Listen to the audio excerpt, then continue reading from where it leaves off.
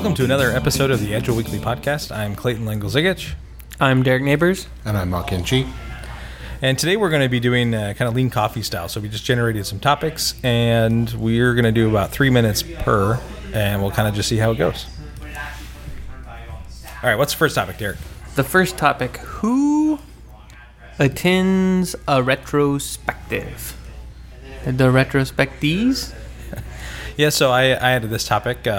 Came up where team I'm working with wanted to do a retrospective, and so I invited the team.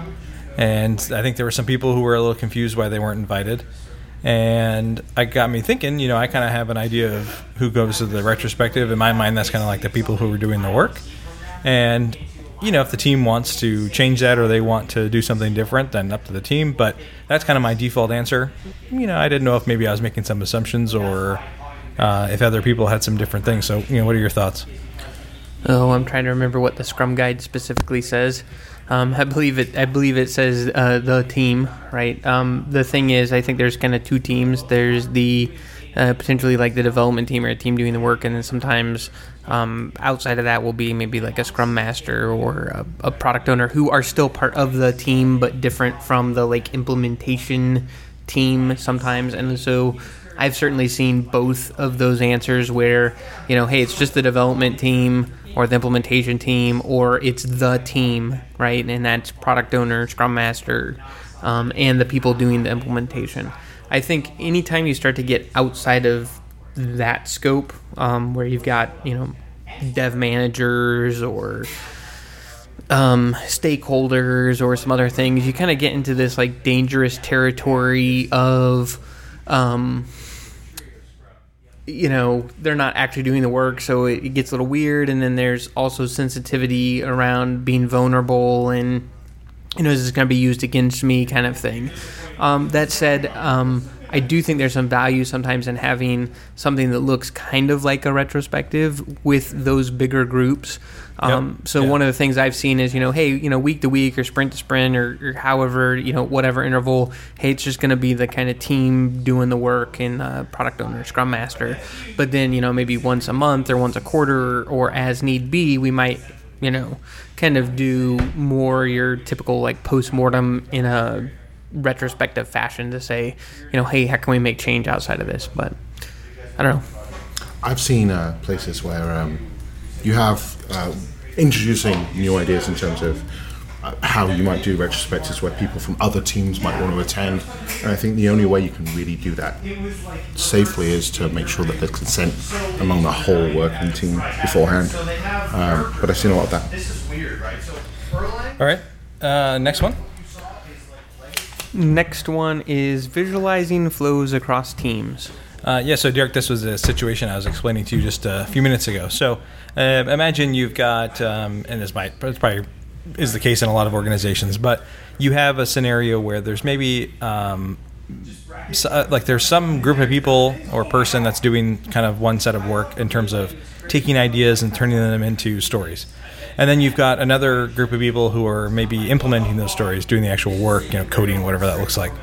And then you have another group of people who are maybe doing some like ops type things, like doing some deployment things, maintaining stuff, whatever. And so this was kind of if you look at, I think it's helpful to visualize the flow of something, for the flow of a team over how their work is completed so that you can find bottlenecks or find things where things are slowing down or whatever the case is. And I was wondering, what would it look like if you tried to string all those things together and get kind of a more holistic view around where are things getting stuck? Yeah, I mean, I think that's kind of the whole premise of Kanban, right, is, visualize what's currently happening or what the current process is, apply some form of WIP limits, constraint of some kind, to see if you can find out where the bottleneck or where the piece is. I'd certainly done with a ton of teams, like a paper airplane game where you kind of do like paper airplane manufacturing. Yep. And you kind of say like, hey, to start the game, everybody has to do one kind of thing, in a function, and then over time you can adjust however you want, right? And you kind of measure out how many paper planes were created each cycle, etc. Right? And you can you can get a pretty in-depth game So I definitely think there's a ton of value to that.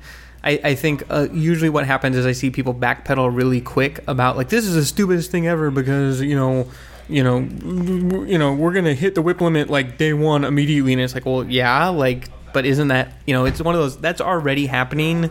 You're just not visualizing it. Now you put it up on a board and it becomes really obvious. It's like, well, I don't want to put that on the board because now everybody's gonna know how like silly we look. Right? It's the emperor has no clothes, right? You're walking around with like this massive process impediment, and everybody who has to do anything with your team knows that there's this massive impediment.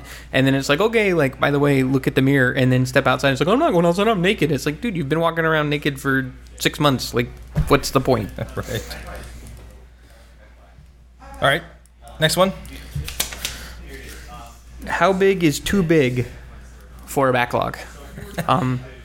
I put this one in. So one of the things that I've noticed over time, and I certainly noticed it where on current scheme, kind of doing a lot of product work, is really easy to just say like, oh, you have an idea, throw in the backlog. Oh, you have an idea, throw in a backlog. Next thing you know, you've got this backlog that's got hundreds, if not hundreds of thousands of items in it, to the point where you don't even know what's up, what's down, what's around, and there's certainly like some emotional baggage around. Like, I don't want to throw those ideas out, even if I know they're not going to be done in the immediate future. So, like, what is too big for a backlog, and how do you handle it if it's getting too big? I don't think there's a number, is there? I think we've recently had this problem in the team that I'm currently working on. What we've done is we've just literally pulled over the backlog into some other column on the board and just said, oh, okay, well, let's make everything justify its place in the backlog. And then it turns out that only a third of the stuff in our backlog is actually supposed to be there, because it's only a third of the stuff. When we're all sitting down and being honest and saying what actually has value in this backlog is stuff that we actually pull back in. And actually, like, as long as your team's relatively aligned about what actually has value, that's a pretty easy process. It doesn't take very long. Is what I've seen.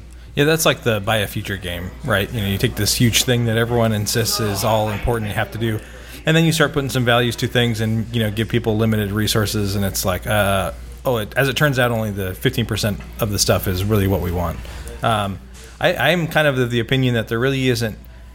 I'm okay with putting a bunch of junk in there as long as you're okay with getting a bunch of junk out. So, I made a joke the other day of like, every 2 weeks I'm just going to delete the bottom 10 things in the backlog, and honestly, I don't think anyone would notice. So I think there's this tendency, especially with digital tools, to say, hey, I have an idea, I don't want to forget it, so put it in the backlog. And if we put it in the backlog and it's in this tool, then we'll never forget it, and we'll get to it someday, But then really everything just gets pushed down or moved over. And I've been trying to be a little more diligent with kind of doing kind of backlog grooming, whatever you want to call it. And you'll find that there will be things that get added by people during the week where it's like, oh, if something came up, I thought of it, I'm going to go put it in there. Oh, hey, that's already in the backlog. And so now we have all these duplicates. So I think that's maybe some kind of smell around, how we're putting new things in there or what the kind of process is for that. Yeah, I definitely think that there's something to be said for like getting things done by David Allen, right? There's, things occupy your mental space until you can do something with them. So sometimes putting in a backlog gets it out of your mental space and lets you move on. So I'm totally cool with that. Where I think we get stuck, or where I've seen people get stuck, is then you have a lot of emotional energy, like prioritizing and moving those things around, like grooming on a regular basis. Yes. And so one of the things I have started to play around with that is kind of working for me is trying to create like vision and strategy, and then kind of saying if this item doesn't directly move a strategy piece forward, like it's an automatic like no, like just no, right? Yeah. But that's hard to do. So are you doing that by manifestos, like deciding where your strategy lies, right? I think we're out of time for that one, but that would be a good topic for another one. I almost wrote a card for it, so maybe if we have time at the end, we'll come back to that one. Next one. So, fostering leadership among the meek and quiet. So if you have a team where you have like half people who are pretty loud and pretty natural leaders, and you have the other half of the team who have good ideas but are not used to standing up for their ideas, what mechanisms can you use to help improve that situation? A talking token, duh. I know you're joking, but that I've seen that work actually pretty well. Yeah, I think in meetings that exactly. works, but like I think outside of you're having some informal thing, I think that becomes a lot harder to do. Right? I think the things that I have been successful with in this situation is I really like the idea of model the behavior you want to see. So I think that turns into showing people that it's okay to share their ideas or be vulnerable or whatever the case was. So that's been successful. And then I think also finding ways through whatever techniques you're doing for certain things to maybe give people that maybe wouldn't otherwise say something, maybe more of a voice. So for instance, like in a retrospective, I've had a lot of success with doing things, especially with like a new team or maybe a team that's still kind of forming or there's not a whole lot of trust, doing things where there's some anonymity and you can kind of separate the idea from the person. I think I've seen that work pretty well. In general, from like a leadership perspective, I mean, I think some people, maybe it's just a matter of how the company culture is, or maybe even how they were brought up. And I think if you think in terms of like the school system, whatever, I don't think you're ever really you're never really told to take advantage of that or to take control of a situation. I think some people are maybe more encouraged to do that than other people. And then once you get into maybe a more like a team environment where things are a little more level playing field and it's not necessarily about who's most popular and those kind of things, I think people have a chance to shine. They just don't realize it. Yeah, I mean, I think in structured meetings, there's a ton of facilitation techniques you can use to foster some of that. I think it gets way more difficult when you get outside of the structured meeting, right? And I think there it's all culture, right? Like you have to build mechanisms in your team and human dynamics that give people the safety to have the voice and do those things. I find a lot of things in the core protocols do fairly well with that. An example is decider. Hey, everybody, it has to be unanimous. So, right, it gives me an ability to have my piece or to say that in a kind of a non-threatening way. I think there are a lot of things that can be done there, but I think it's also encouraging. I mean, so if you notice that in people, just really encourage them to speak up and make sure it's safe when they do that. The loud voice doesn't just shoot them down. I've seen that a lot on teams where it's the I'm going to shout you down is the way that I deal with ideas. And if you don't have a strong enough person, that is almost like a form of bullying, right? I'm going to bully to get my way opposed to hear you out, right? And so I'd say as a leader, like when you see that happen, you need to kind of call it for what it is and say like, hey, I'm not going to let that happen.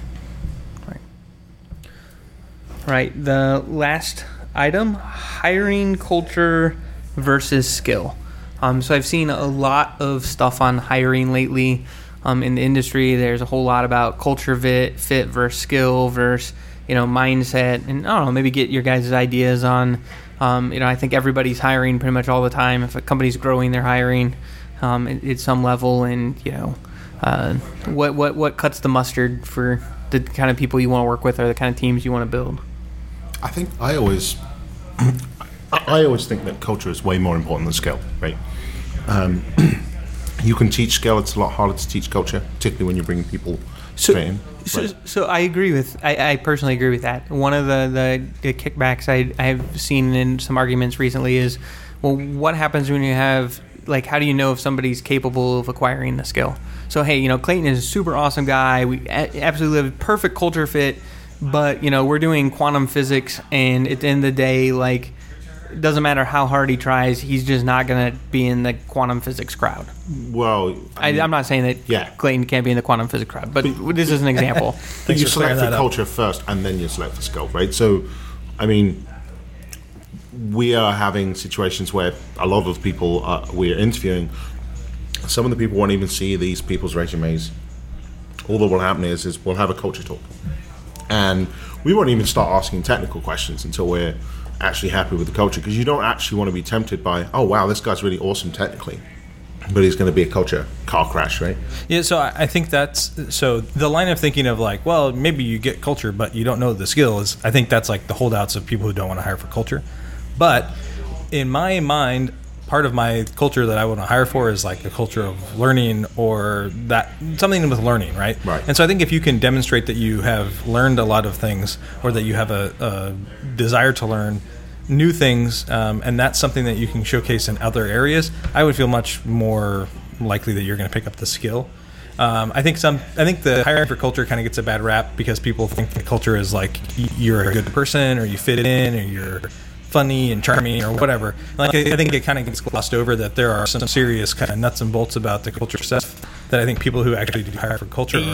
So maybe this is a whole nother topic. We're running out of time, but I'll go fast here. I think people totally fucking misunderstand what culture means. And what I mean by that is I think when I talk a lot about culture fit in the circles I'm in right now, it is much more like, do I get on with this person?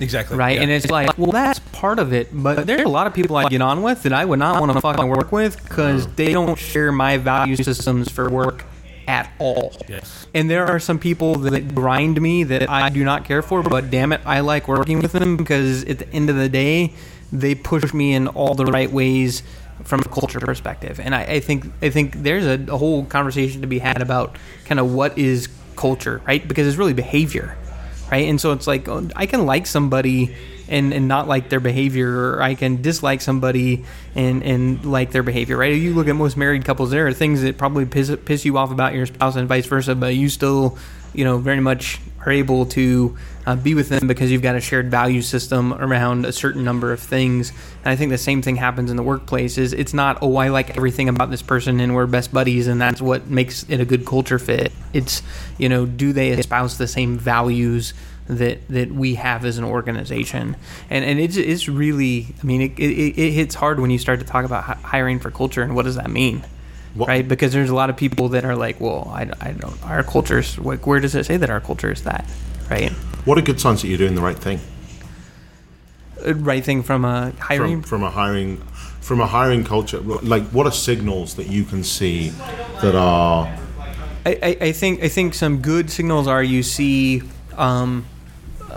people up-leveling the behaviors that you're trying to build, right? So if you're saying, like, we want a culture of learning, like that's one of the values that we have. If you hire a good culture fit, they should be doing things that are increasing evidence that they're adding to the whole organization being more interested in learning, right? Or whatever your value piece is. I think the danger in that starts to become, do you get to the point where you're a bubble, right? Where it's like, your culture becomes so like ingrained. One of the things you might start to do is not allow, for lack of a better term, the right diversity, the right influence to continue to grow, right? If you say like, this is our culture is we do this and this is the behavior we do all the time for this and there's like no exceptions, then the next thing are you actually stagnating yourself because you're not allowing it to grow? All right. I think with that, we have gone way over, so thanks everyone. And maybe that will be a good topic for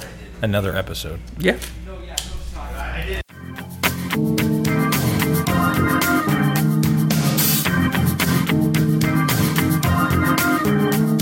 Is there something you'd like to hear in a future episode?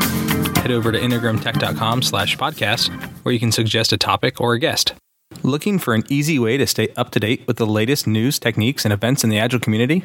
Sign up today at agileweekly.com. It's the best Agile content delivered weekly for free. The Agile Weekly podcast is brought to you by Integrum Technologies and recorded at Gangplank Studios in Chandler, Arizona.